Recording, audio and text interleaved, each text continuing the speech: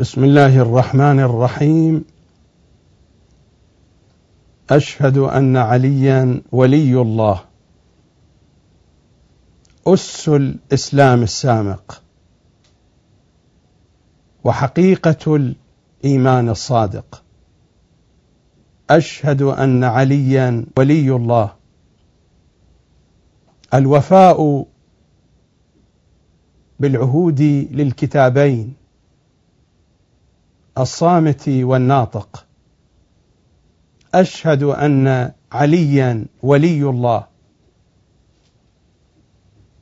الخط والحد الواضح والمائز بين الإيمان والكفر، بين التوحيد والشرك، بين الهدى والضلال، بين الرشاد والغي، بين الحكمة والحماقة، بين العلم والجهل. أشهد أن عليا ولي الله، تمام الوفاء لأجر رسول الله صلى الله عليه وآله وسلم. قل لا أسألكم عليه أجرا إلا المودة في القربى. أشهد أن عليا ولي الله، حقيقة مضمون وفحوى التوحيد والرسالة، الربوبية والنبوة. أشهد أن عليا ولي الله، نطق بها وشهد بها كياني قبل لساني. أسأله تعالى وأقسم عليه بأعز جبين سجد بين يديه، بجبين محمد الأزهر. أقسم عليه بهذا الجبين الوضاء أن يحييني ومن أحب على أشهد أن عليا ولي الله، وأن يميتنا عليها، وأن يبعثنا من قبورنا عليها، وأن يحشرنا إلى ساحة حسابنا عليها. أشهد أن عليا ولي الله، عنوان عقود الخلود في جنان الله. أشهد أن عليا ولي الله، عنوان صك البراءة من النيران. أشهد أن عليا ولي الله، أجمل عبارة يرددها لساني وأميس تيها بها في بحر هوى علي وآل علي. وأما أنتم يا من طرستم على قلوبكم، أشهد أن عليا ولي الله، سلام عليكم دائم متواصل، وأنتم مع علي وآل علي في الدنيا والآخرة. بين أيديكم ملف العطر والطيب، ملف الشهادة الثالثة، الحلقة الأولى.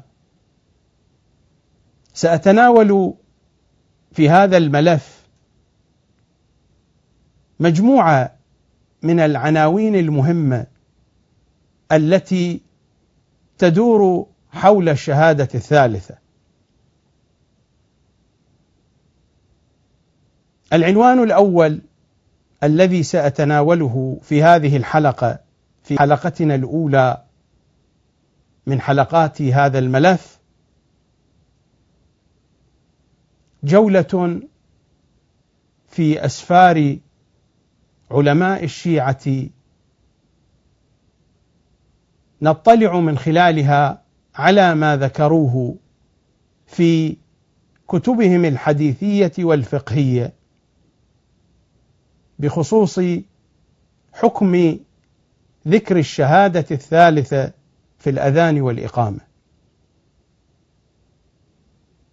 وعنوان آخر يأتينا في يوم غد في الحلقة الثانية من حلقات هذا الملف وفي مثل هذا الوقت، جولة في أحاديث أهل بيت العصمة. ماذا قال أهل البيت؟ ماذا قال النبي وآل النبي في الشهادة الثالثة؟ وعنوان ثالث إذا ما تمكنت من إتمام الحديث في العنوان الثاني في يوم غد، في اليوم الذي يليه الحلقة الثالثة، وعنوان ثالث من عناوين هذا الملف الشهادة الثالثة وذكرها في التشهد الوسطي والتشهد الأخير في الصلوات المفروضة الواجبة، وكذلك في الصلوات المندوبة المستحبة. وعنوان آخر أيضا سأتناوله بعد ذلك، أن نعيش شيئا من الوقت في فناء مضامين وفحوى ومعنى الشهادة الثالثة التي هي مجمع التوحيد والنبوة، مجمع الربوبية والرسالة. أشهد أن عليا ولي الله في حقيقتها وفي دلالتها تعني أشهد أن لا إله إلا الله، أشهد أن محمدا رسول الله صلى الله عليه وآله وسلم.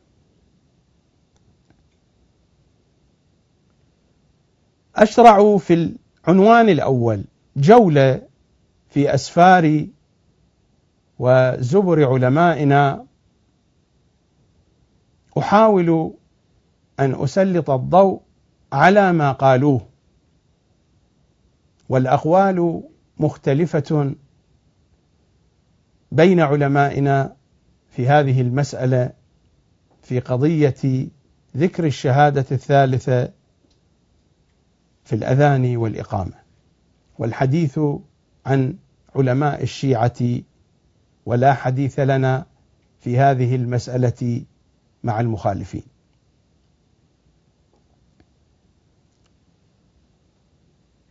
في البداية وبنحو موجز أقول إن الأعم الأغلب من علمائنا وإن اختلفت عبائرهم فهم يذهبون إلى استحباب ذكر الشهادة الثالثة في الأذان وفي الإقامة، وهناك من خالف هذا الرأي وهم قليل جدا. من جملة من خالف هذا الرأي أخذ نموذجا من المتقدمين وأخذ نموذجا من المتأخرين ومن المعاصرين. من المتقدمين الشيخ الصدوق رضوان الله تعالى عليه، قال في كتابه الفقيه، الكتاب المعروف، في الجزء الأول من كتاب الفقيه،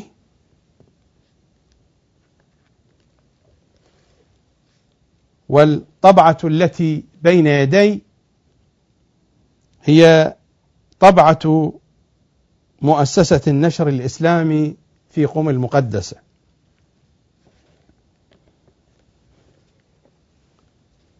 الجزء الأول في صفحة 290، وبداية الرواية صفحة 289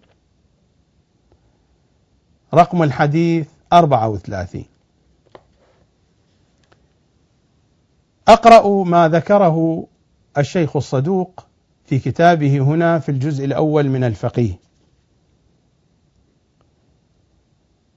وروى أبو بكر الحضرمي وكليب الأسدي عن أبي عبد الله عليه السلام أنه حكى لهما الأذان، حكى لهما يعني ذكر لهما الأذان بكل تفاصيله، حكى لهما الأذان فقال: الله أكبر 4، قال: الله أكبر، الله أكبر، الله أكبر، الله أكبر، أشهد أن لا إله إلا الله، أشهد أن لا إله إلا الله، أشهد أن محمد رسول الله، أشهد أن محمد رسول الله صلى الله عليه وآله، حي على الصلاة، حي على الصلاة، حي على الفلاح، حي على الفلاح، حي على خير العمل، حي على خير العمل،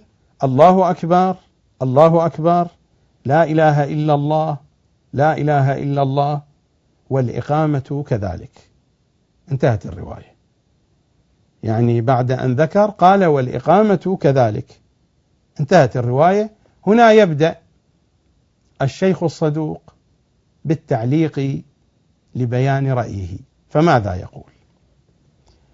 ولا بأس أن يقال في صلاة الغداة، صلاة الغداة يعني في صلاة الفجر، ولا بأس أن يقال في صلاة الغداة على أثر حي على خير العمل: الصلاة خير من النوم، مرتين للتقية. أن يقول مرتين بعد قوله حي على خير العمل في الأذان، أن يقول الصلاة خير من النوم، وهي البدعة العمرية المعروفة، مرتين للتقية. وقال مصنف هذا الكتاب، وهو يستمر، مصنف يعني مؤلف الكتاب: هذا هو الأذان الصحيح الذي مر في الرواية التي قرأتها على مسامعكم قبل قليل. هذا هو الأذان الصحيح، لا يزاد فيه ولا ينقص منه. والمفوضة، المفوضة يتحدث هنا عن مجموعة من الشيعة غالت في عقائدها، فقالت بأن الله فوض كل شيء للأئمة واعتزل. والمفوضة لعنهم الله قد وضعوا أخبارا وزادوا في الأذان: محمد وآل محمد خير البرية، مرتين. وفي بعض رواياتهم بعد أشهد أن محمد رسول الله أشهد أن عليا ولي الله، مرتين. ومنهم من روى بدل ذلك: أشهد أن عليا أمير المؤمنين حقا، مرتين. ولا شك في أن عليا ولي الله، وأنه أمير المؤمنين حقا، وأن محمدا وآله صلوات الله عليهم خير البرية، ولكن ليس ذلك في أصل الأذان، وإنما ذكرت ذلك ليعرف بهذه الزيادة المتهمون بالتفويض، المدلسون أنفسهم في جملتنا. هذا هو تمام كلام الشيخ الصدوق في الجزء الأول من كتابه الفقيه. تبدأ الرواية من صفحة 289، ثم التعليق في صفحة 290 291.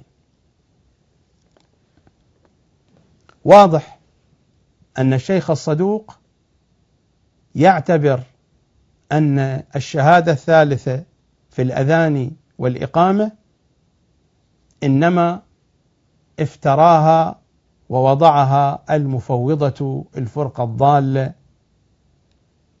التي لم تكن بتلك السعة الكبيرة فيما بين أشياع أهل البيت.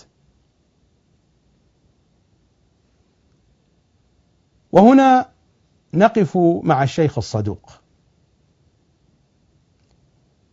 الشيخ الصدوق قبل بالخبر المتقدم، والخبر المتقدم الإمام صلوات الله وسلامه عليه بحسب رواية الشيخ الصدوق ذكر فصول وأجزاء الأذان، والرواية في الأخير ماذا قالت؟ والإقامة كذلك، بينما نحن نعرف بأن الإقامة كما هو المعروف بين فقهاء الشيعة وبين محدثي الشيعة أن الإقامة تبتدئ بتكبيرتين، لا كما جاء في الرواية هنا الله أكبر 4.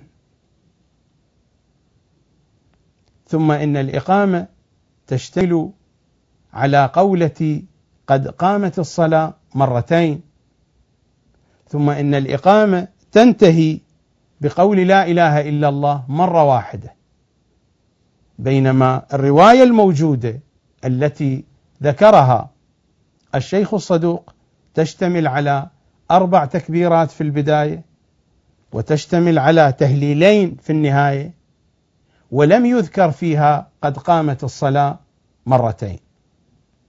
ومع ذلك الرواية قالت والإقامة كذلك، بينما المعروف في فصول الأذان وفي فصول الإقامة هناك تفريق بين الأذان والإقامة، والقضية واضحة، وأنا لا أريد الدخول في كل الجزئيات وفي كل التفاصيل. ثم هو يقول لا بأس أن يقال الصلاة خير من النوم، وهي بدعة معروفة، وقال لا بأس أن يقال ذلك للتقية. ثم قال بأن أخبارا وردت لكنه نسب الأخبار إلى المفوضة. إذن هناك أخبار، لكن رأي الشيخ الصدوق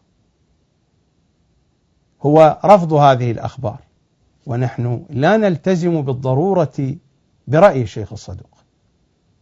ليس الشيخ الصدوق معصوما، الشيخ الصدوق من أجلة علمائنا، من أجلة محدثينا، من أجلة فقهائنا، وله الأيادي الطولى، وله الفضل الكبير في حفظ حديث أهل البيت، ولكن لا يعني أن ما يقوله الشيخ الصدوق لا بد أن نلتزم به.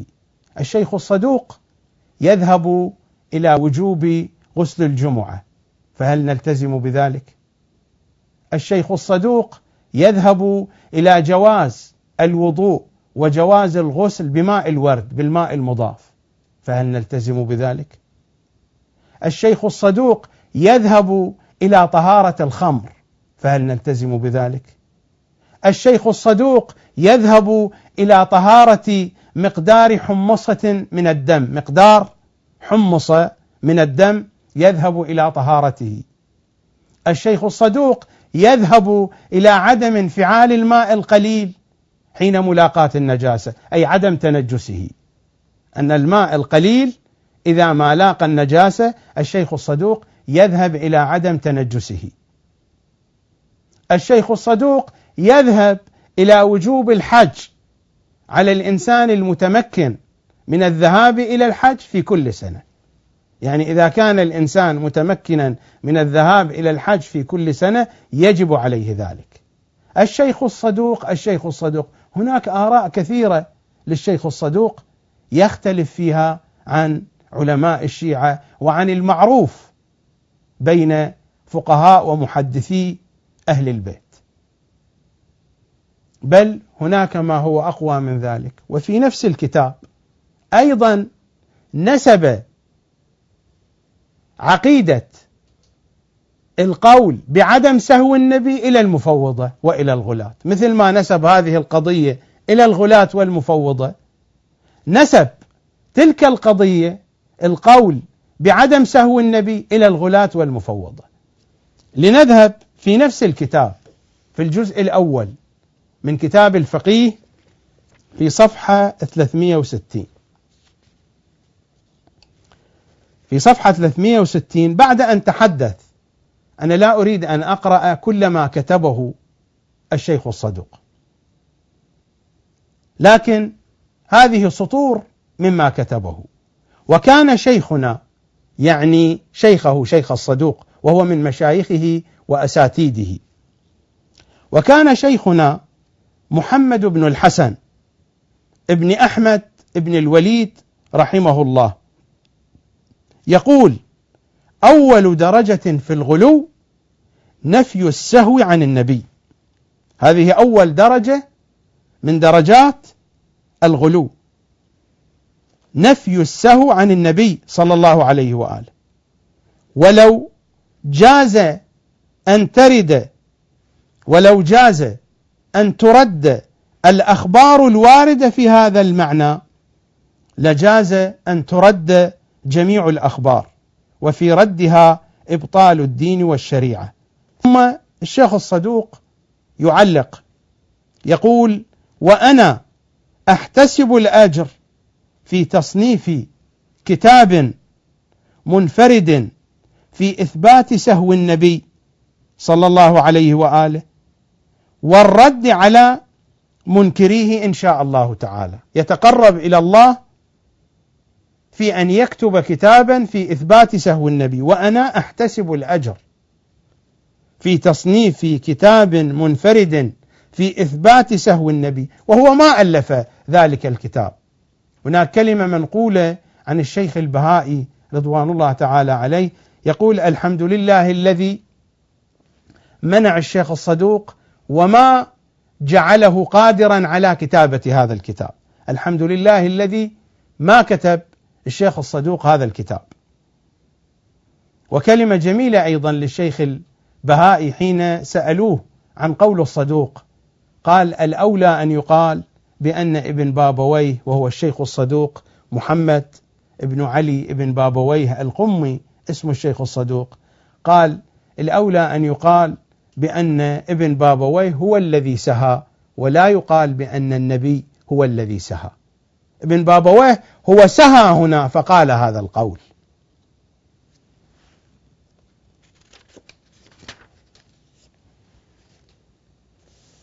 ولذلك هو في صفحة 359 ماذا قال الشيخ الصدوق؟ إن الغلاة والمفوضة لعنهم الله ينكرون سهو النبي. الغلاة والمفوضة، بينما كل الشيعة تنكر سهو النبي وتعتقد بعصمته المطلقة صلى الله عليه وآله وسلم، إلا من شذ. هناك من شذ من الشيعة.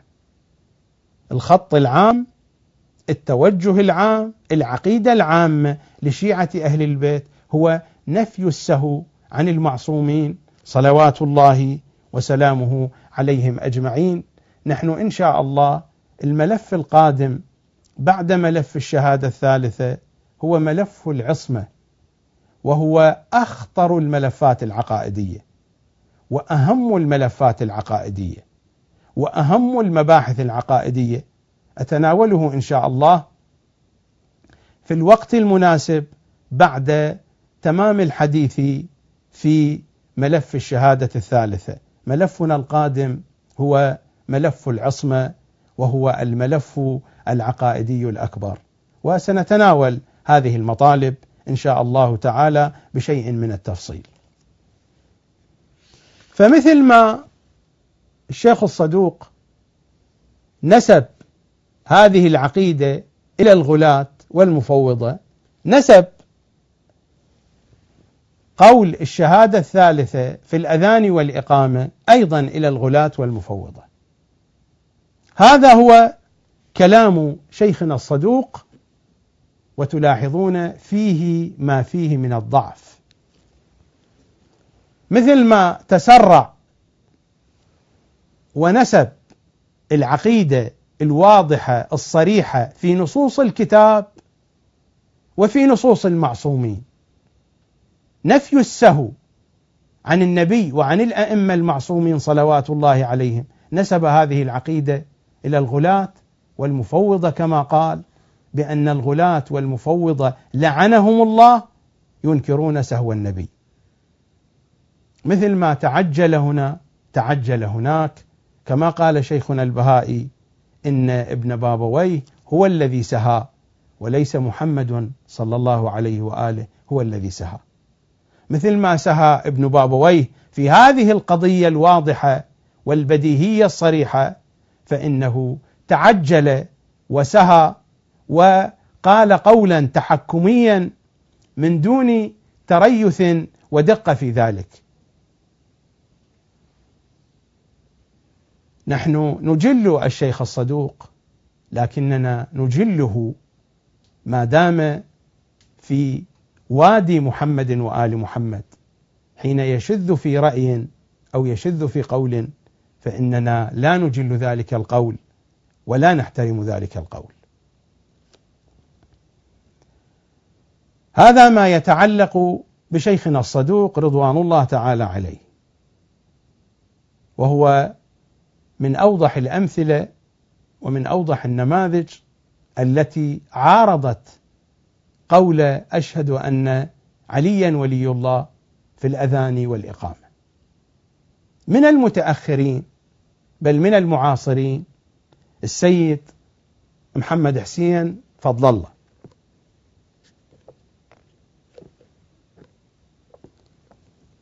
في المسائل الفقهية الجزء الثاني صفحة 123 في معرض حديثه عن قول أشهد أن عليا ولي الله في الإقامة، قال: لا أجد مصلحة شرعية في إدخال أي عنصر جديد في الصلاة في مقدماتها وأفعالها، لأن ذلك قد يؤدي إلى مفاسد كثيرة.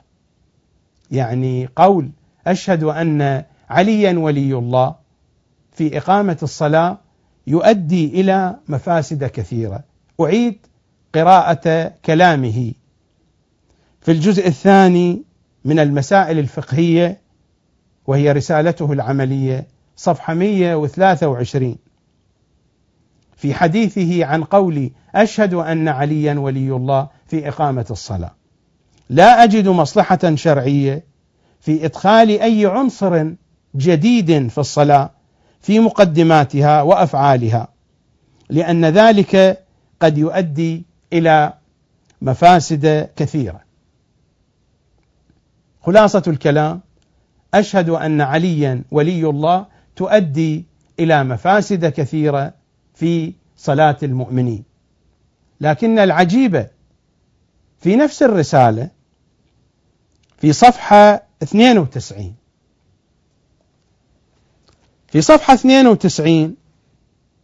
وكذلك في صفحة 91 في نفس الرسالة، حينما يتحدث عن ذكر قولة آمين بعد سورة الفاتحة. سورة الفاتحة قطعا هي جزء من أجزاء الصلاة، وقولة آمين قطعا في روايات أهل البيت مبطلة للصلاة. قولة آمين مبطلة للصلاة في روايات أهل البيت، وسورة الفاتحة قطعا هي جزء من أجزاء الصلاة. مع ذلك السيد فضل الله يقول بأن قولة آمين بعد سورة الفاتحة في الصلاة الواجبة في الصلاة المستحبة لا تبطل الصلاة. كذلك قضية التكتف، وهو أن تضع يدك اليمنى على اليسرى أو اليسرى على اليمنى أثناء الصلاة كما يفعل المخالفون، في روايات أهل البيت مبطل هذا الفعل للصلاة. مع ذلك السيد فضل الله يقول إن ذلك لا يؤثر في بطلان الصلاة، وهذا شيء غريب عجيب. الإقامة التي هي ليست جزءا من الأجزاء الأساسية في الصلاة، لذلك يمكن للمصلي أن لا يأتي بالإقامة، هو يعتبرها جزء من أجزاء الصلاة، يفترض هذه الفرضية، وبعد ذلك يعتبر إدخال الشهادة الثالثة إدخال أجزاء غريبة إلى الصلاة. وقول أشهد أن عليا ولي الله تؤدي إلى مفاسد كثيرة كما قال. أما قولة آمين التي هي قطعا مبطلة للصلاة كما في أحاديث أهل البيت، والتي هي قطعا واقعة في داخل الأجزاء الأصلية للصلاة بعد سورة الفاتحة، لا تبطل الصلاة. والتكتف الذي يقع في داخل الصلاة والذي جاء في روايات أهل البيت بأنه مبطل للصلاة في رأيه ليس مبطلا. أليس هذا عجب؟ أليس هذا قول تحوطه الغرابة من كل جانب ومن كل اتجاه؟ لا أجد مصلحة شرعية في إدخال أي عنصر جديد في الصلاة في مقدماتها وأفعالها، لأن ذلك قد يؤدي إلى مفاسد كثيرة. وليس غريبا ذلك من السيد فضل الله. أنا هنا لا أريد أن أشير إلى آرائه الغريبة جدا عن منهج أهل البيت في كتبه ومؤلفاته الكثيرة. يمكن للإخوان أن يراجعوا كتاب خلفيات، كتاب مأساة الزهراء للسيد جعفر مرتضى العاملي، ليروا ماذا قال السيد فضل الله في 6 أجزاء جمعها السيد جعفر مرتضى العاملي. أنا ذكرت آراء غريبة للشيخ الصدوق، كذلك للسيد فضل الله آراء غريبة جدا، لا أريد الآن الحديث عنها، ربما قد أتناول بعضا منها، أشير إلى بعضها حين ما يكون الكلام في ملف العصمة إذا احتجنا إلى ذلك، حين نتناول الآراء والأذواق التي تحدث بها علماؤنا في مسألة العصمة.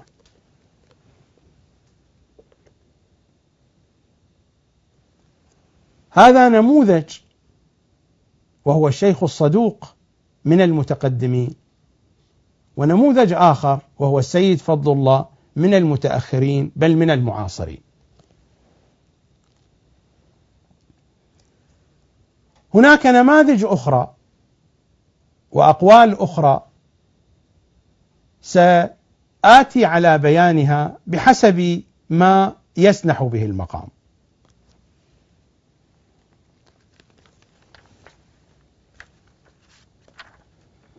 هناك كلام لشيخنا المجلسي الأول، وهو الشيخ محمد تقي المجلسي والد صاحب البحار، من علمائنا الأجلاء ومن علمائنا الأتقياء المعروفين. في كتابه الذي شرح كتاب الفقيه روضة المتقين، روضة المتقين من الشروح الحديثية المهمة لكتاب الفقيه لشيخنا الصدوق.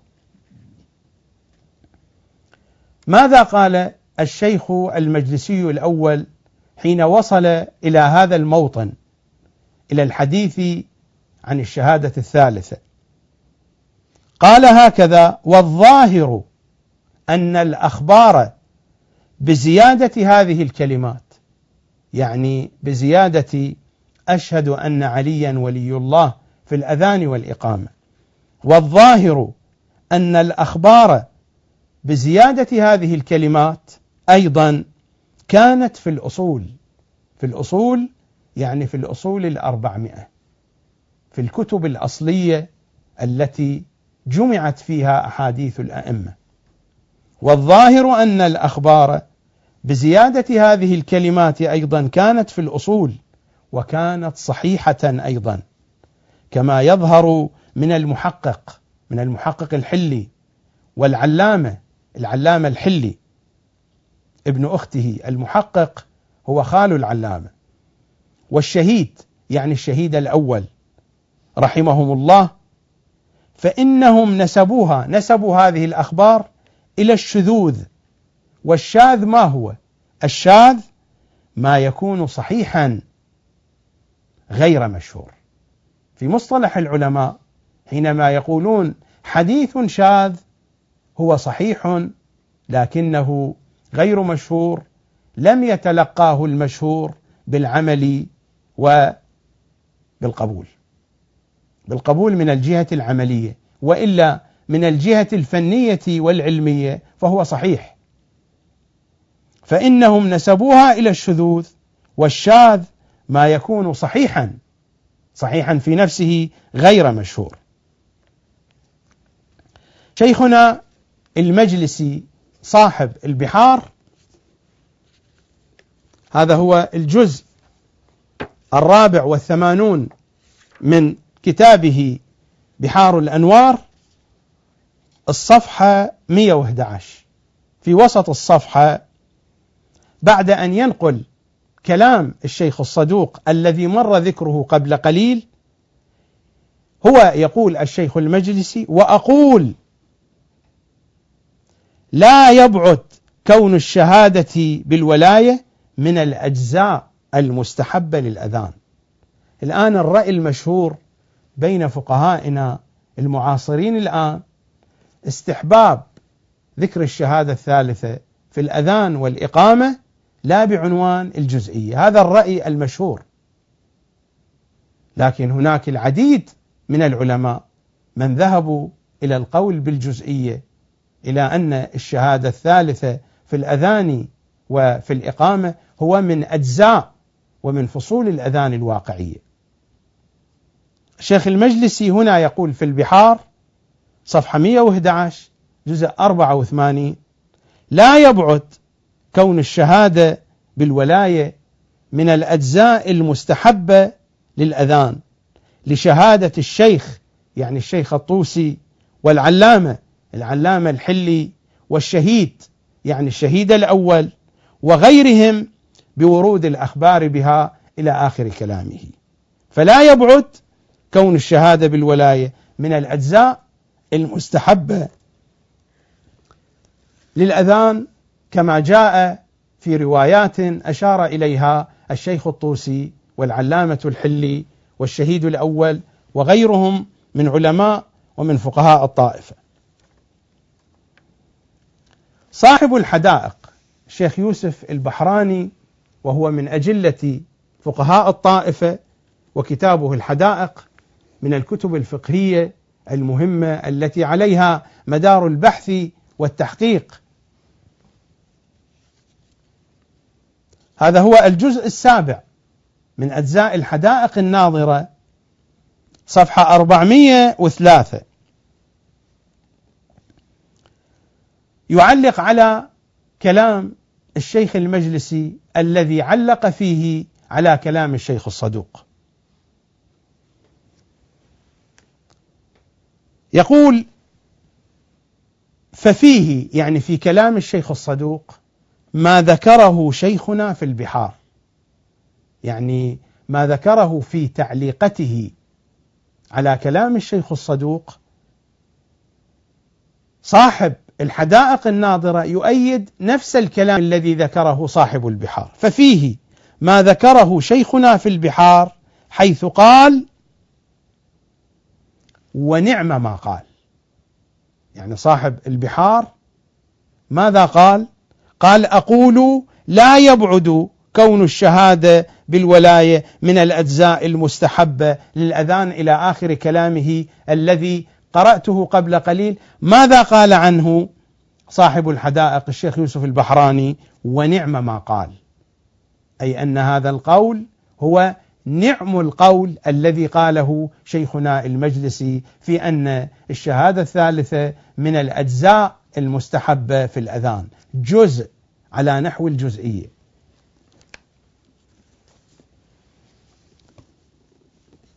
صاحب الوسائل الشيخ الحر العاملي، وهؤلاء جهابذة الأمة، هؤلاء أجلة علماء الحديث. صاحب الوسائل في كتابه هداية الأمة إلى أحكام الأئمة، وهي رسالته العملية، كتاب يختصر فيه ما جاء في وسائل الشيعة.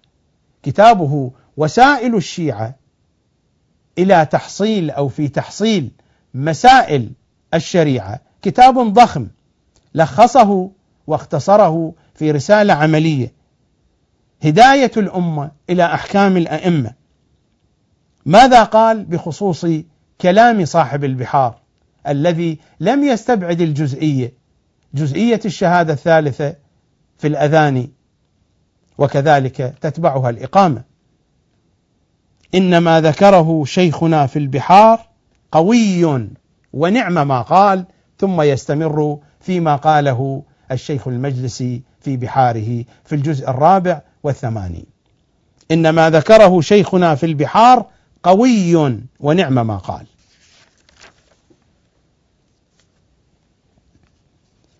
السيد عبد الرزاق المقرم عنده رسالة جميلة جدا، سر الإيمان، نقل فيها قولا عن أحد الفقهاء الأجلاء من فقهاء النجف، السيد علي الشاهرودي رضوان الله تعالى عليه. قال: على أن شيخنا الصدوق اعترف بورود أخبار عن الأئمة عليهم السلام تثبت جزئية الشهادة بالولاية في الأذان، ولكنه زعم أنها من وضع المفوضة، وهذا الزعم لا يخرج تلك الأخبار عن احتمال الصدق عندنا، فتكون مشمولة لقاعدة التسامح في أدلة السنن، قاعدة تدرس في علم الأصول يستعملها الفقهاء في إثبات المندوبات والمستحبات والسنن، وهذا موضوع خارج عن بحثنا. فإن لم نقل بالجزئية فلا ريب في الرجحان المطلق، ولا ينكر هذا إلا من ينكر ضوء الشمس.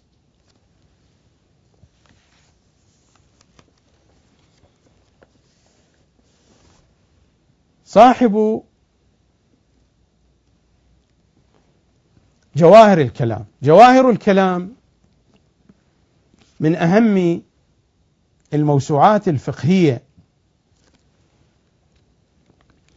في وسطنا العلمي،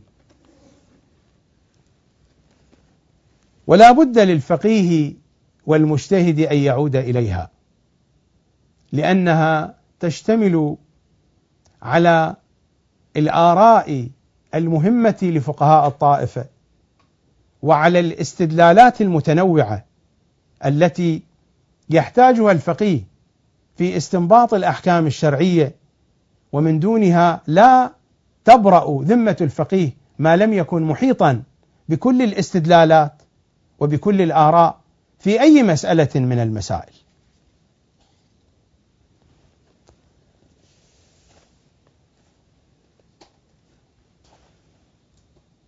في صفحة 547، هذا هو الجزء الثالث، القطع الكبير من طبعة جواهر الكلام، مؤسسة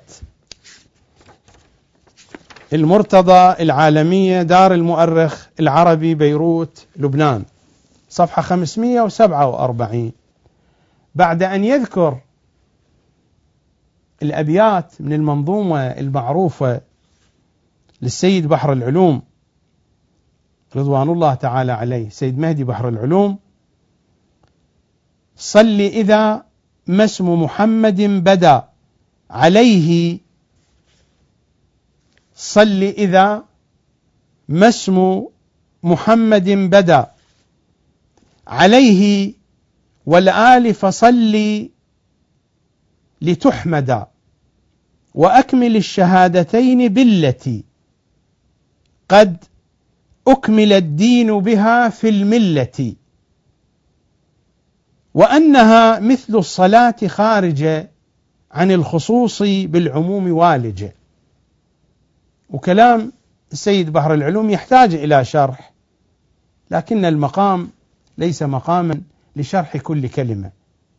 خلاصة الكلام في كلام السيد بحر العلوم هو أيضا يشير إلى جزئية هذه الشهادة من جملة وفي جملة أجزاء الصلاة، في جملة أجزاء الأذان والإقامة، وإنها مثل الصلاة خارجة عن الخصوص بالعموم والجة، فهي والجة في الصلاة، فهي جزء منها، فهي جزء من الأذان وجزء من الإقامة. لذلك صاحب الجواهر ماذا يقول؟ بل لولا تسالم الأصحاب لولا تسالم الأصحاب على عدم الجزئية لأمكن دعوى الجزئية بناء على صلاحية العموم لمشروعية الخصوصية، والأمر سهل. نفس المضمون الموجود في أبيات الدرة النجفية، المنظومة المعروفة للسيد مهدي بحر العلوم رضوان الله تعالى عليه. بل لولا تسالم الأصحاب يعني الفقهاء، لأمكن دعوى الجزئية. هو يستقرب دعوى الجزئية، يستقرب القول بأن الشهادة الثالثة جزء من أجزاء الأذان والإقامة. هذا ما جاء في جواهر الكلام لشيخنا محمد حسن النجفي رضوان الله تعالى عليه.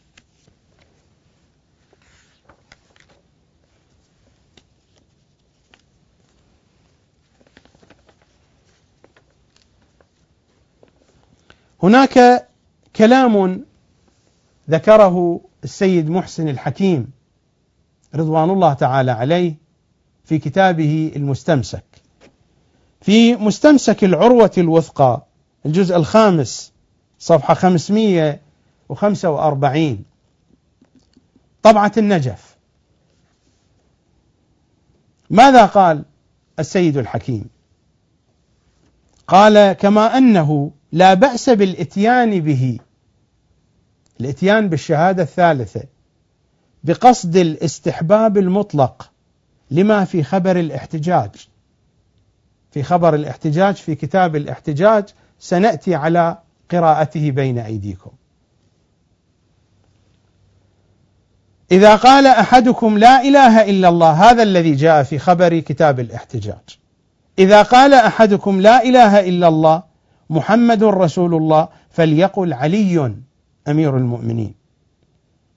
ثم يعلق السيد الحكيم رضوان الله تعالى عليه: بل ذلك في هذه الأعصار معدود من شعائر الإيمان، بل ذلك في هذه الأعصار معدود من شعائر الإيمان ورمز إلى التشيع، فيكون من هذه الجهة راجحا شرعا، بل قد يكون واجبا، لكن لا بعنوان الجزئية من الأذان. إذن السيد الحكيم يستقرب وجوب قول الشهادة الثالثة في الأذان والإقامة، لكن لا بعنوان الجزئية. تلاحظون الاختلاف في الآراء، الاختلاف واضح، وستتضح لنا الصورة في الحلقة القادمة حينما نقوم بجولة في أحاديث أهل البيت، والحكم يبقى للذين يستطيعون أن يميزوا بين الخطأ والصواب.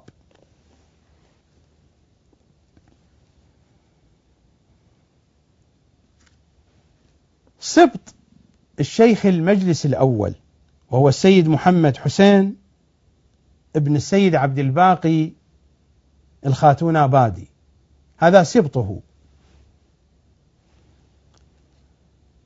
يعني الشيخ محمد تقي المجلسي يكون جدا له من جهة أمه. نقل في كتابه المخطوط مصابيح القلوب، نقل هذا الكلام بأن المجلس الأول كان يميل في آخر عمره إلى أن الشهادة الثالثة هي من الفصول والأجزاء المستحبة في الأذان. الشيخ المجلس الثاني تقدم كلامه، لا يبعد كون الشهادة بالولاية من الأجزاء المستحبة للأذان. الشيخ يوسف البحراني قال عن قول المجلس الثاني ونعم ما قال. الشيخ الحر العاملي أيضا مر كلامه بأن كلام صاحب البحار قوي ونعم ما قال. أيضا نقل هذا الكلام عن الوحيد البهبهاني رضوان الله تعالى عليه. نقل أيضا هذا الكلام ويفهم من كلام المولى الشيخ أحمد النراقي في مستند الشيعة في الجزء الأول صفحة 314. الكلام أيضا مر علينا: لأمكن دعوى الجزئية، لولا تسالم الأصحاب لأمكن دعوى الجزئية مر هذا في جواهر الكلام. كلام ذكره الشيخ محمد حسين كاشف الغطاء في حاشيته على العروة الوثقى. أقرأ نص ما كتبه الشيخ كاشف الغطاء، الشيخ محمد حسين كاشف الغطاء في حاشيته على العروة. ماذا قال؟ قال: يمكن استفادة كون الشهادة بالولاية والصلاة على النبي أجزاء مستحبة في الأذان والإقامة من العمومات. يمكن استفادة أن الشهادة الثالثة هي جزء من أجزاء الأذان والإقامة. نفس الشيء السيد علي مدد القائيني ذكر مثل هذا الكلام بشكل واضح وصريح، لكن كلامه طويل والوقت لا يسع لذكره. ذكر ما قاله السيد علي مدد القائيني السيد عبد الرزاق المقرم في رسالته رسالة الإيمان. السيد أحمد المستنبط أشار إلى هذا المضمون في كتابه القطرة من بحار مناقب النبي والعترة صلوات الله وسلامه عليهم أجمعين. السيد الخميني في كتابه الآداب المعنوية للصلاة قال هذا الكلام: وجعل بعض المحدثين، يشير إلى الشيخ المجلسي، وجعل بعض المحدثين هذه الشهادة جزءا مستحبا من جهة التسامح في أدلة السنن، وهذا القول ليس ببعيد عن الصواب، إلى أن يقول: وبالجملة هذا الذكر الشريف يستحب بعد الشهادة بالرسالة مطلقا، وفي فصول الأذان لا يبعد استحبابه بالخصوص. هناك استحباب خاص لذكر الشهادة الثالثة بعد الشهادة الأولى والثانية في الأذان والإقامة. الشيخ المجلسي الأول له عبارة في روضة المتقين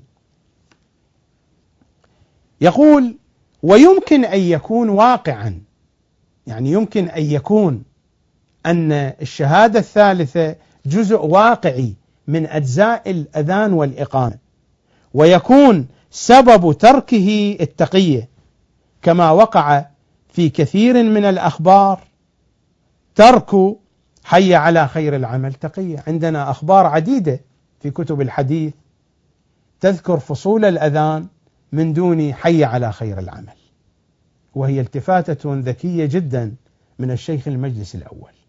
يقول: يمكن أن تكون هذه الشهادة الثالثة جزءا من أجزاء الأذان والإقامة، ولم تذكر من باب التقية لأي أمر، كما حدث في حي على خير العمل. في جملة من الأخبار ذكرت فصول الأذان والإقامة وأهملت ذكر حي على خير العمل. الشيخ محمد رضا النجفي في كتابه العدة النجفية في شرح اللمعة الدمشقية يقول: الذي يقوى في النفس أن السر في سقوط الشهادة بالولاية في الأذان إنما هو التقية. يعني لم تذكر بشكل واضح وصريح في أخبار فصول الأذان والإقامة، السبب هو التقية. كذلك الميرزا إبراهيم الإسطهبنات النجفي ذكر نفس الكلام. الشيخ الفقيه عبد النبي العراقي تلميذه الشيخ محمد حسين آل طاهر الخميني كتب رسالة قرر فيها البحث الخارج، بحث الفقه الخارج للشيخ عبد النبي العراقي في مسألة الشهادة الثالثة في الأذان والإقامة. عنوان هذه الرسالة، عنوان هذا البحث التقريري: رسالة الهداية في كون الشهادة بالولاية في الأذان والإقامة جزءا كسائر الأجزاء. ماذا ذكر من كلام أستاذه الشيخ عبد النبي العراقي؟ قد انقدح عما ذكرنا من الأدلة استحباب الشهادة بالولاية لعلي بإحدى الصيغتين في الأذان والإقامة، بإحدى الصيغتين: أشهد أن عليا ولي الله، أو أشهد أن عليا أمير المؤمنين صلوات الله عليه ولي الله. قد انقدح عما ذكرنا من الأدلة استحباب الشهادة بالولاية لعلي بإحدى الصيغتين في الأذان والإقامة، فإن مقتضى القاعدة الأولية وجوب الشهادة فيهما كما فصلنا، لكن دعوى الشهرة على الخلاف يمنعنا عن القول بالوجوب. يعني هو فيما بينه وبين نفسه مقتنع بقضية وجوب ذكر الشهادة الثالثة، لكنه لا يريد أن يخالف المشهور، وهذه قضايا فنية يعرفها المختصون في مسائل الاستنباط. لكن دعوى الشهرة على الخلاف يمنعنا عن القول بالوجوب، فلا بد أن نقول بها وأنها مشروعة فيهما، يعني ورد التشريع فيها، هناك تشريع، وأنها مشروعة فيهما بنحو الجزئية الندبية. فهو يذهب إلى أن الشهادة الثالثة جزء من أجزاء الأذان والإقامة، ولكنه بعنوان الندبية، وذهب إلى القول بالندبية، يعني القول بالاستحباب، لئلا يقع في مخالفة المشهور. قد يقول قائل: وما الضير في مخالفة المشهور؟ هذا موضوع آخر، لكن بالجملة في روايات أهل البيت أمرنا أن نعمل بالمشهور بين أصحابنا وبين فقهائنا.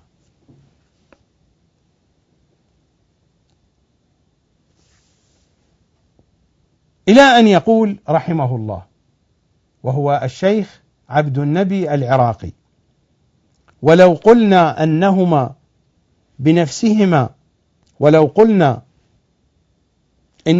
بنفسهما أيضا من الشعائر، فعليه تكون الشهادة بالولاية في الأذان والإقامة بعد الشهادة بالرسالة من الأجزاء المستحبة، ومن المستحبات المؤكدة غاية التأكيد المترتبة عليها المثوبة الجزيلة. من جملة الأشياء التي استدل بأخبار الشيخ الصدوق. الشيخ الصدوق أقر بوجود أخبار، لكنه نسبها إلى المفوضة، مثل ما نسب عقيدة نفي السهو عن النبي إلى المفوضة والغلاة ولعنهم، فهو قبل هذه الأخبار. الشيخ الصدوق رواها، رواية الشيخ الصدوق رواية موثوقة، لكن رأي الشيخ الصدوق رأي متعلق به. حينما قال بأن هناك روايات، يعني هناك في الحقيقة روايات موجودة. الشيخ الصدوق لا يكذب، لكننا نختلف مع الشيخ الصدوق في رأيه.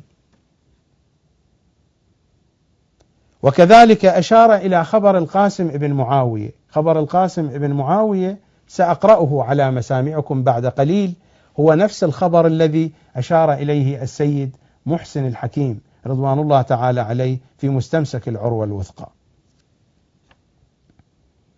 وثالثا استدل بروايتين من كتاب السلافة في أمر الخلافة، وهذا سيأتي الكلام عنه إن شاء الله في حلقة يوم غد.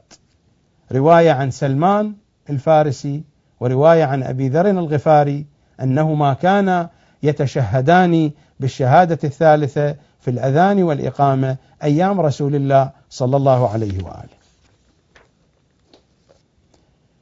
واستدل أيضا بما رواه السيد نعمة الله الجزائري عن صاحب البحار، الحديث عن رسول الله صلى الله عليه وآله وهو يخاطب أمير المؤمنين: يا علي، إني طلبت من الله جل جلاله أن يذكرك في كل مورد يذكرني، فأجابني واستجاب لي.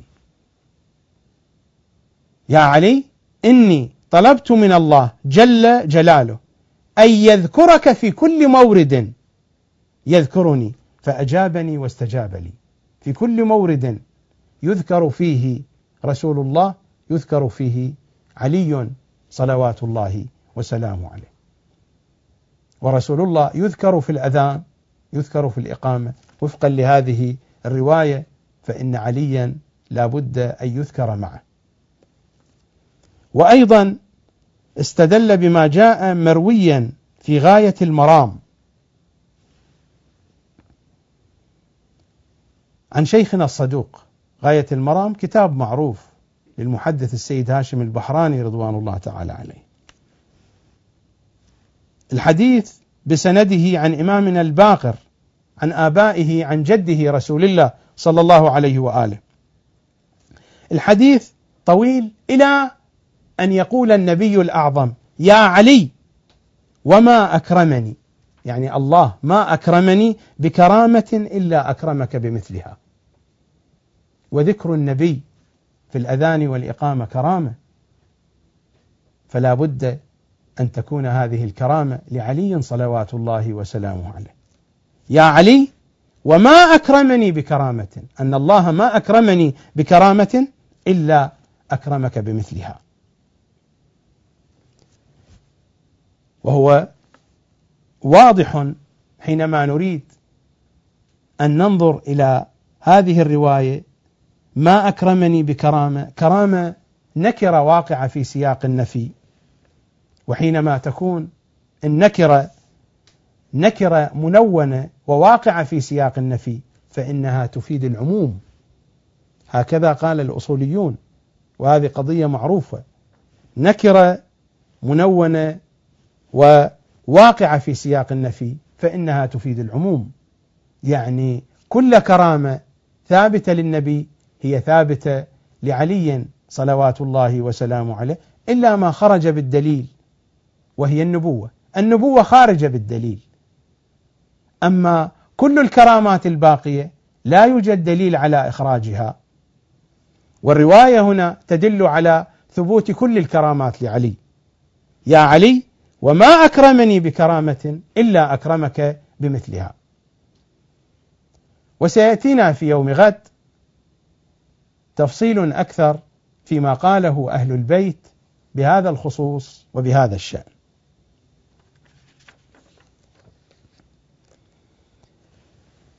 وهناك قول واضح وصريح وقاطع في أن الشهادة الثالثة أشهد أن عليا ولي الله جزء من أجزاء الأذان والإقامة، لمرجع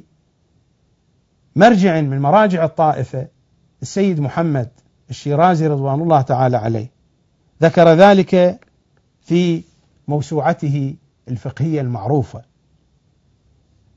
ماذا قال؟ وأما الشهادة لعلي عليه السلام بالولاية وإمرة المؤمنين فالظاهر أنها جزء من الأذان والإقامة كسائر الفصول، هي جزء كبقية الأجزاء، وهو قول واضح وصريح، إلى أن يقول: وأما وجه الجزئية فلأنه ورد ذلك في جملة من الروايات التي ليست هي بأقل شأنا من روايات كثيرة حول المستحبات وعدم ذكرها. وأما وجه الجزئية فلأنه ورد ذلك في جملة من الروايات التي ليست هي بأقل شأنا من روايات كثير من المستحبات، وعدم ذكرها في الروايات السابقة لا يضر. الروايات السابقة يعني الروايات التي ذكرت فصول الأذان وفصول الإقامة. كيف؟ وكل الأمور المركبة الشرعية، الأمور المركبة يعني الأمور التي تتألف من عدة أجزاء، والأذان أمر مركب والإقامة أمر مركب من عدة أجزاء. كيف وكل الأمور المركبة الشرعية لا تجدها كيف وكل الأمور المركبة الشرعية لا تجدها مجموعة في رواية إلا شاذا، فهل هيكل الصلاة بواجباتها ومستحباتها ونواقضها، أو مفطرات الصيام، أو أحكام الحج أو غيرها مذكورة مجموعة في رواية واحدة؟ كلامه طويل، ذكره في أكثر من صفحة، جاء ذلك مذكورا في الجزء 19 من موسوعة الفقه، يبدأ من صفحة 331 إلى صفحة 335. وهذه الموسوعة الفقهية الكبيرة هي أكبر موسوعة فقهية في المكتبة الشيعية، وهو شرح على كتاب العروة الوثقى لفقيه الشيعة المعروف السيد كاظم اليزدي رضوان الله تعالى عليه. فهذا كلام صريح وواضح من السيد محمد الشيرازي في أن الشهادة الثالثة جزء وفصل من الفصول الواقعية في الأذان والإقامة. تقريبا هذه جولة سريعة في أقوال وآراء فقهاء وعلماء الشيعة. الكلام ليس على سبيل الاستقصاء. أنا قبل 20 سنة كتبت كتابا عنوانه الشهادة الثالثة المقدسة، معدن الإسلام الكامل وجوهر الإيمان الحق. أحد فصول هذا الكتاب ذكرت فيه صفحة 361،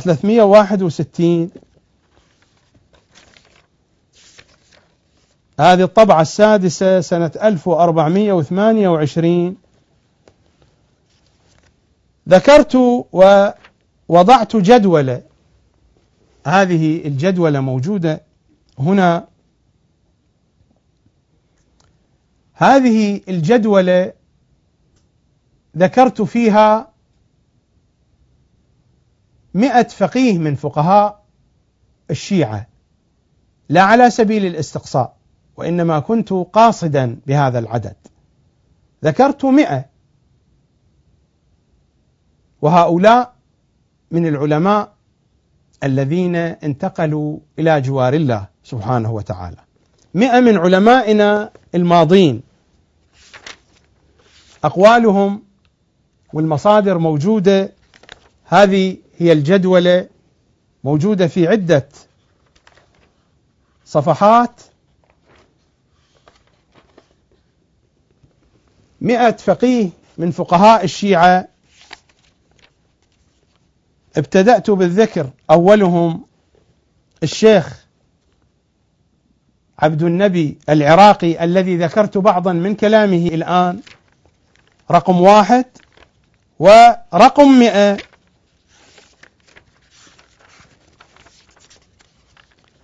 الشهيد السعيد السيد محمد الصدر رضوان الله تعالى عليه، ما بين 1 إلى 100.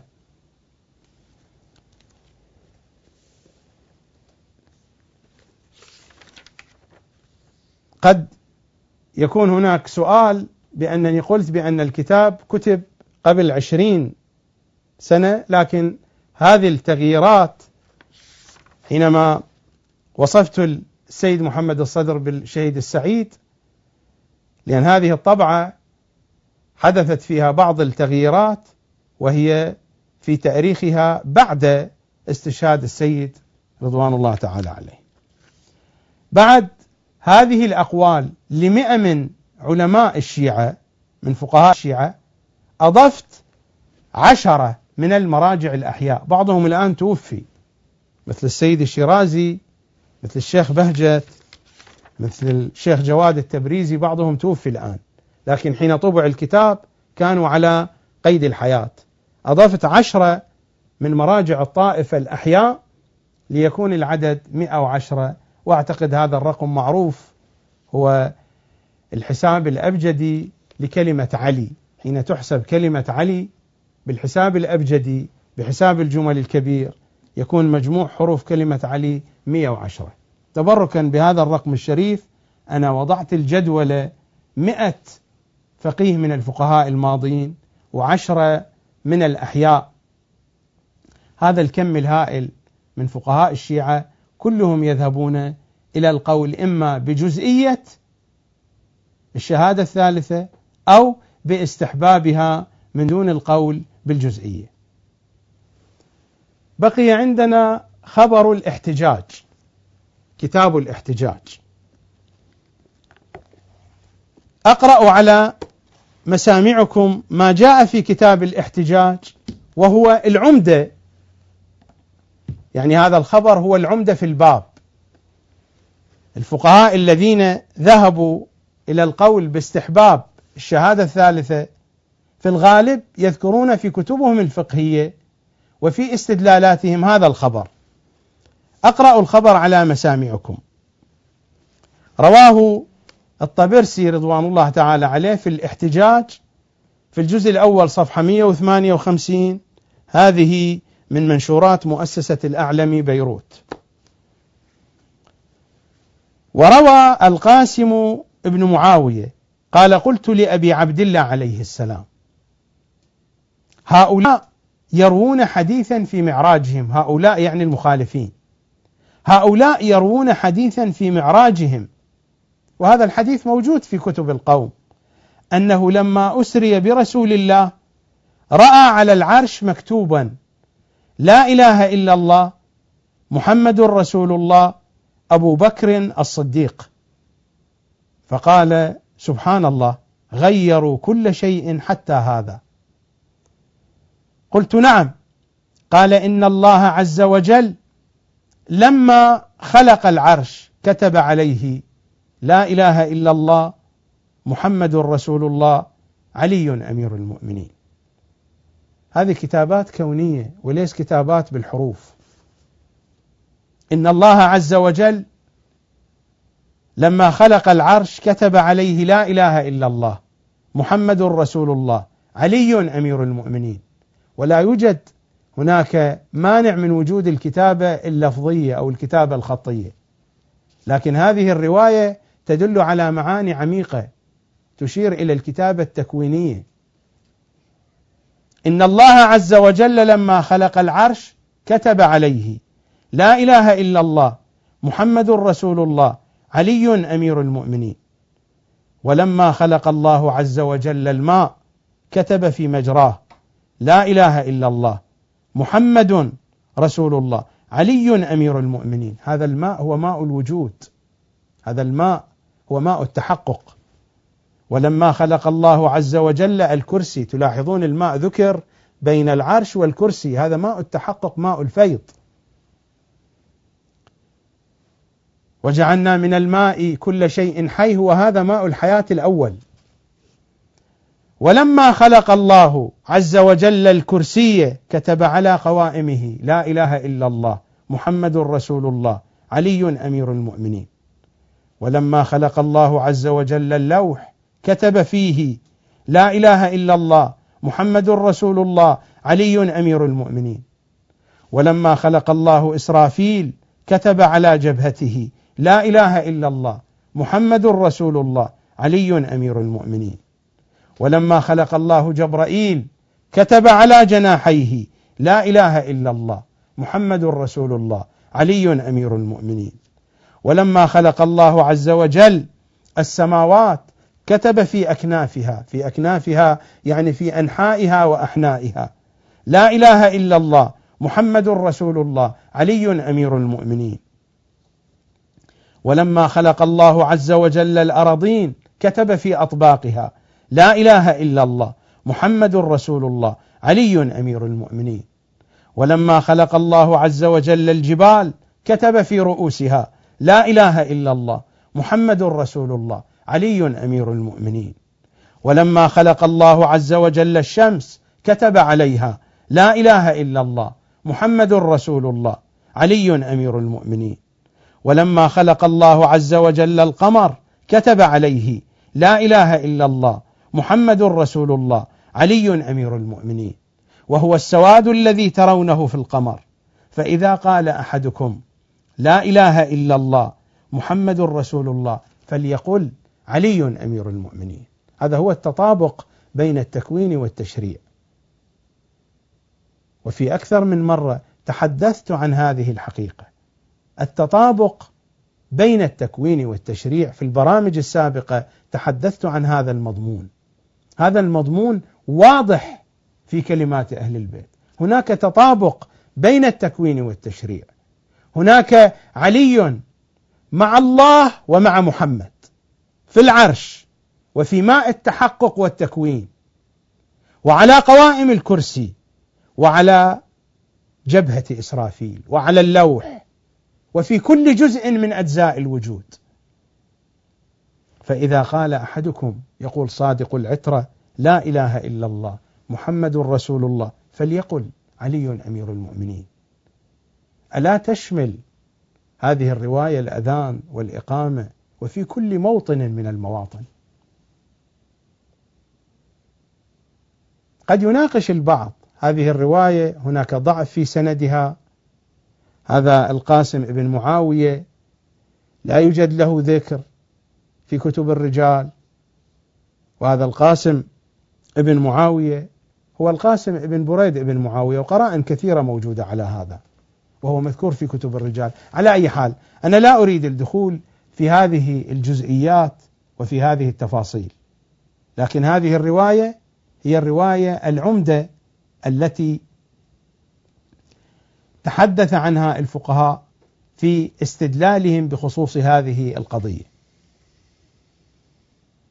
لكن السؤال هنا يأتي: هل نحن لا نملك إلا هذه الرواية حتى تكون مدار البحث؟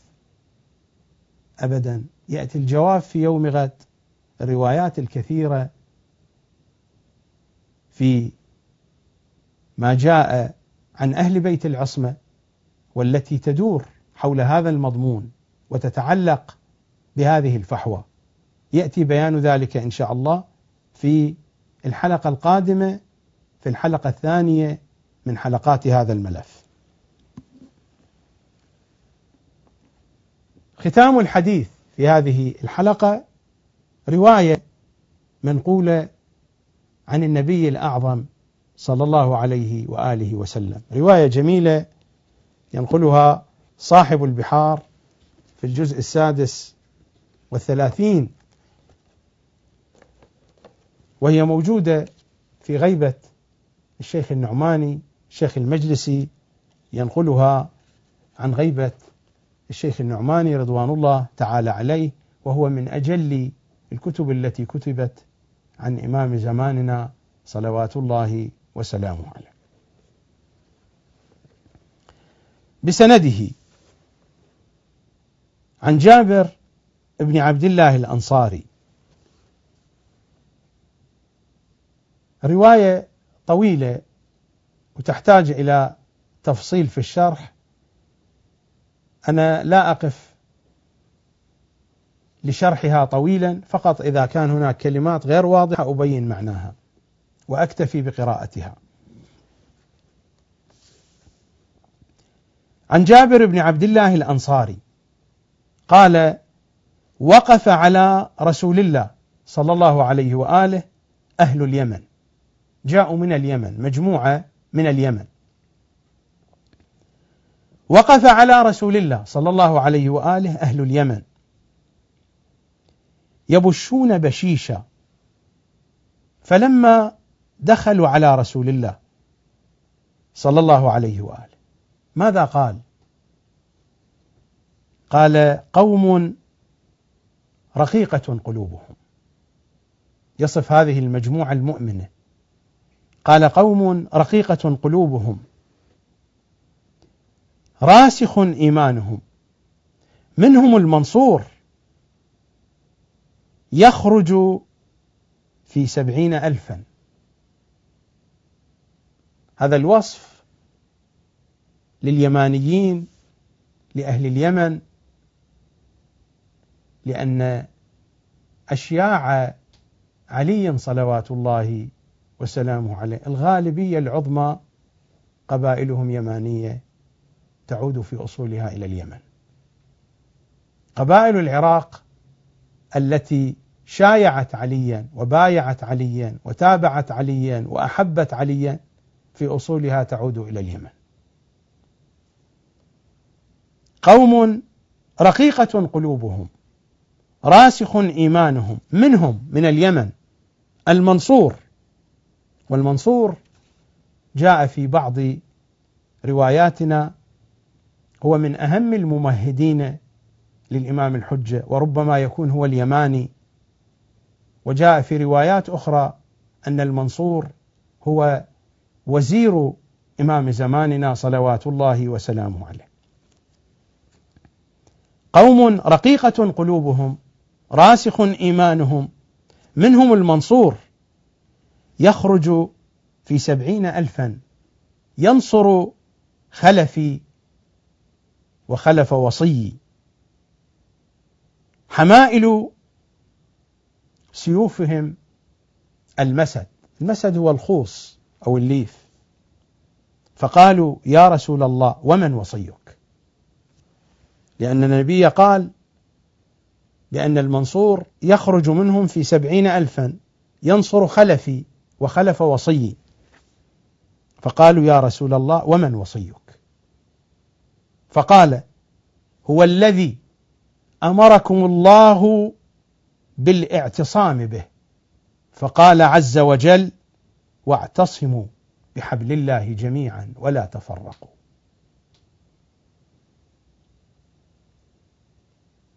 هذه الآية التي تستعمل الآن في غير مضمونها حينما يتحدث بها عن الوحدة بين أشياع علي وبين أعداء علي. هكذا يفسرها رسول الله وهكذا يفسرها الآخرون.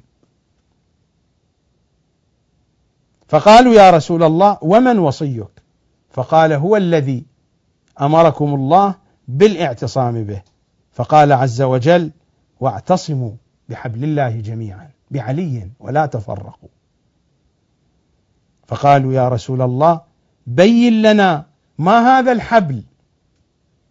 فقال هو قول الله إلا بحبل من الله وحبل من الناس. فالحبل من الله كتابه، والحبل من الناس وصي، إني تارك فيكم الثقلين، كتاب الله وعترتي. إلا بحبل من الله وحبل من الناس. الآية الثانية بعد 10 بعد 100 من سورة آل عمران. فالحبل من الله كتابه والحبل من الناس وصي. فقالوا يا رسول الله من وصيك؟ قال هو الذي قال الله فيه أن تقول نفس يا حسرة على ما فرطت في جنب الله. فقالوا يا رسول الله وما جنب الله هذا؟ قال هو الذي يقول الله فيه ويوم يعض الظالم على يديه يقول يا ليتني اتخذت مع الرسول سبيلا، هو وصيي والسبيل إلي من بعدي. قالوا يا رسول الله بالذي بعثك بالحق أرناه فقد اشتقنا إليه.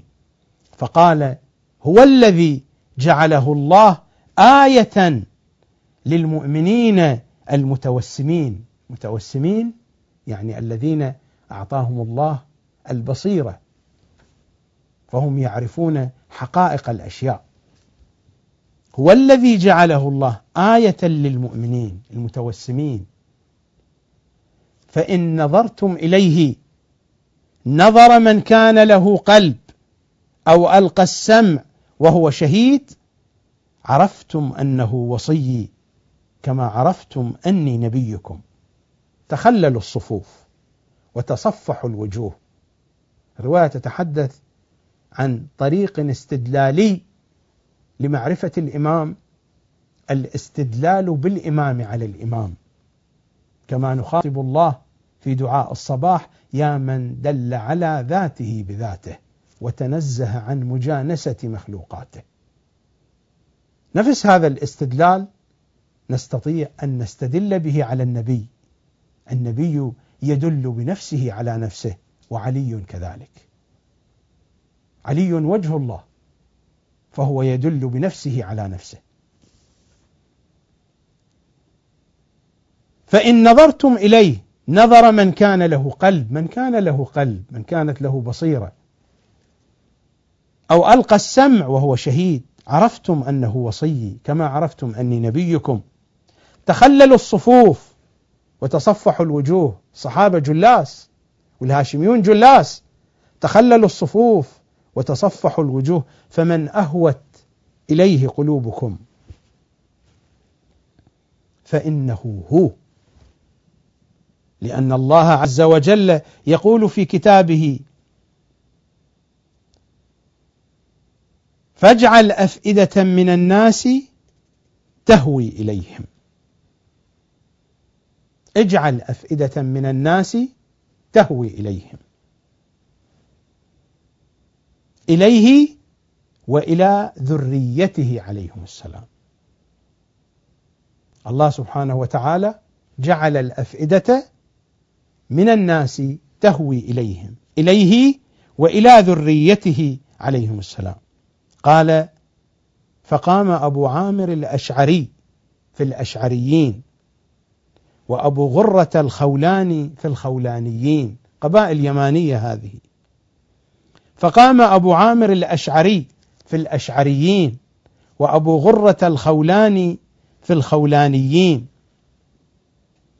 وظبيان وعثمان بن قيس وعرن الدوسي في الدوسيين، ولاحق ابن علاقة، فتخللوا الصفوف وتصفحوا الوجوه، وأخذوا بيد الأنزع الأصلع البطين، وقالوا: إلى هذا أهوت أفئدتنا يا رسول الله.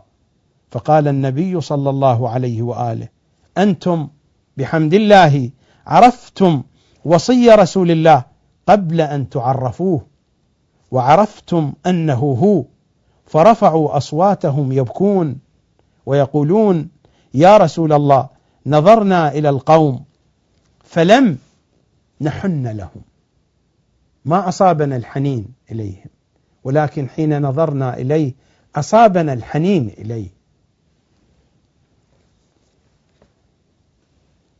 تحن القلوب اللهاف، تحن إليك القلوب اللهاف يا أمير المؤمنين، حنين الصغار لصدر الأب، تحن إليك القلوب اللهاف.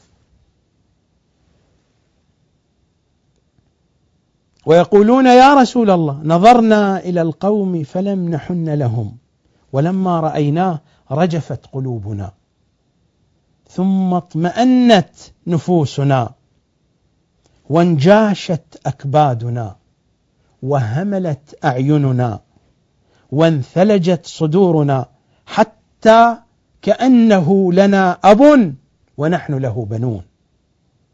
فقال النبي صلى الله عليه وآله: وما يعلم تأويله إلا الله والراسخون في العلم، أنتم منهم بالمنزلة التي سبقت لكم من الله الحسنى، وأنتم عن النار مبعدون. قال: فبقي هؤلاء القوم المتوسمون، يعني أصحاب البصائر، حتى شهدوا مع أمير المؤمنين عليه السلام الجمل وصفين رحمهم الله. فكان النبي صلى الله عليه وآله بشرهم بالجنة، وأخبرهم أنهم يستشهدون مع علي بن أبي طالب صلوات الله وسلامه عليه. أشهد أن عليا ولي الله حقا حقا. أسألكم الدعاء.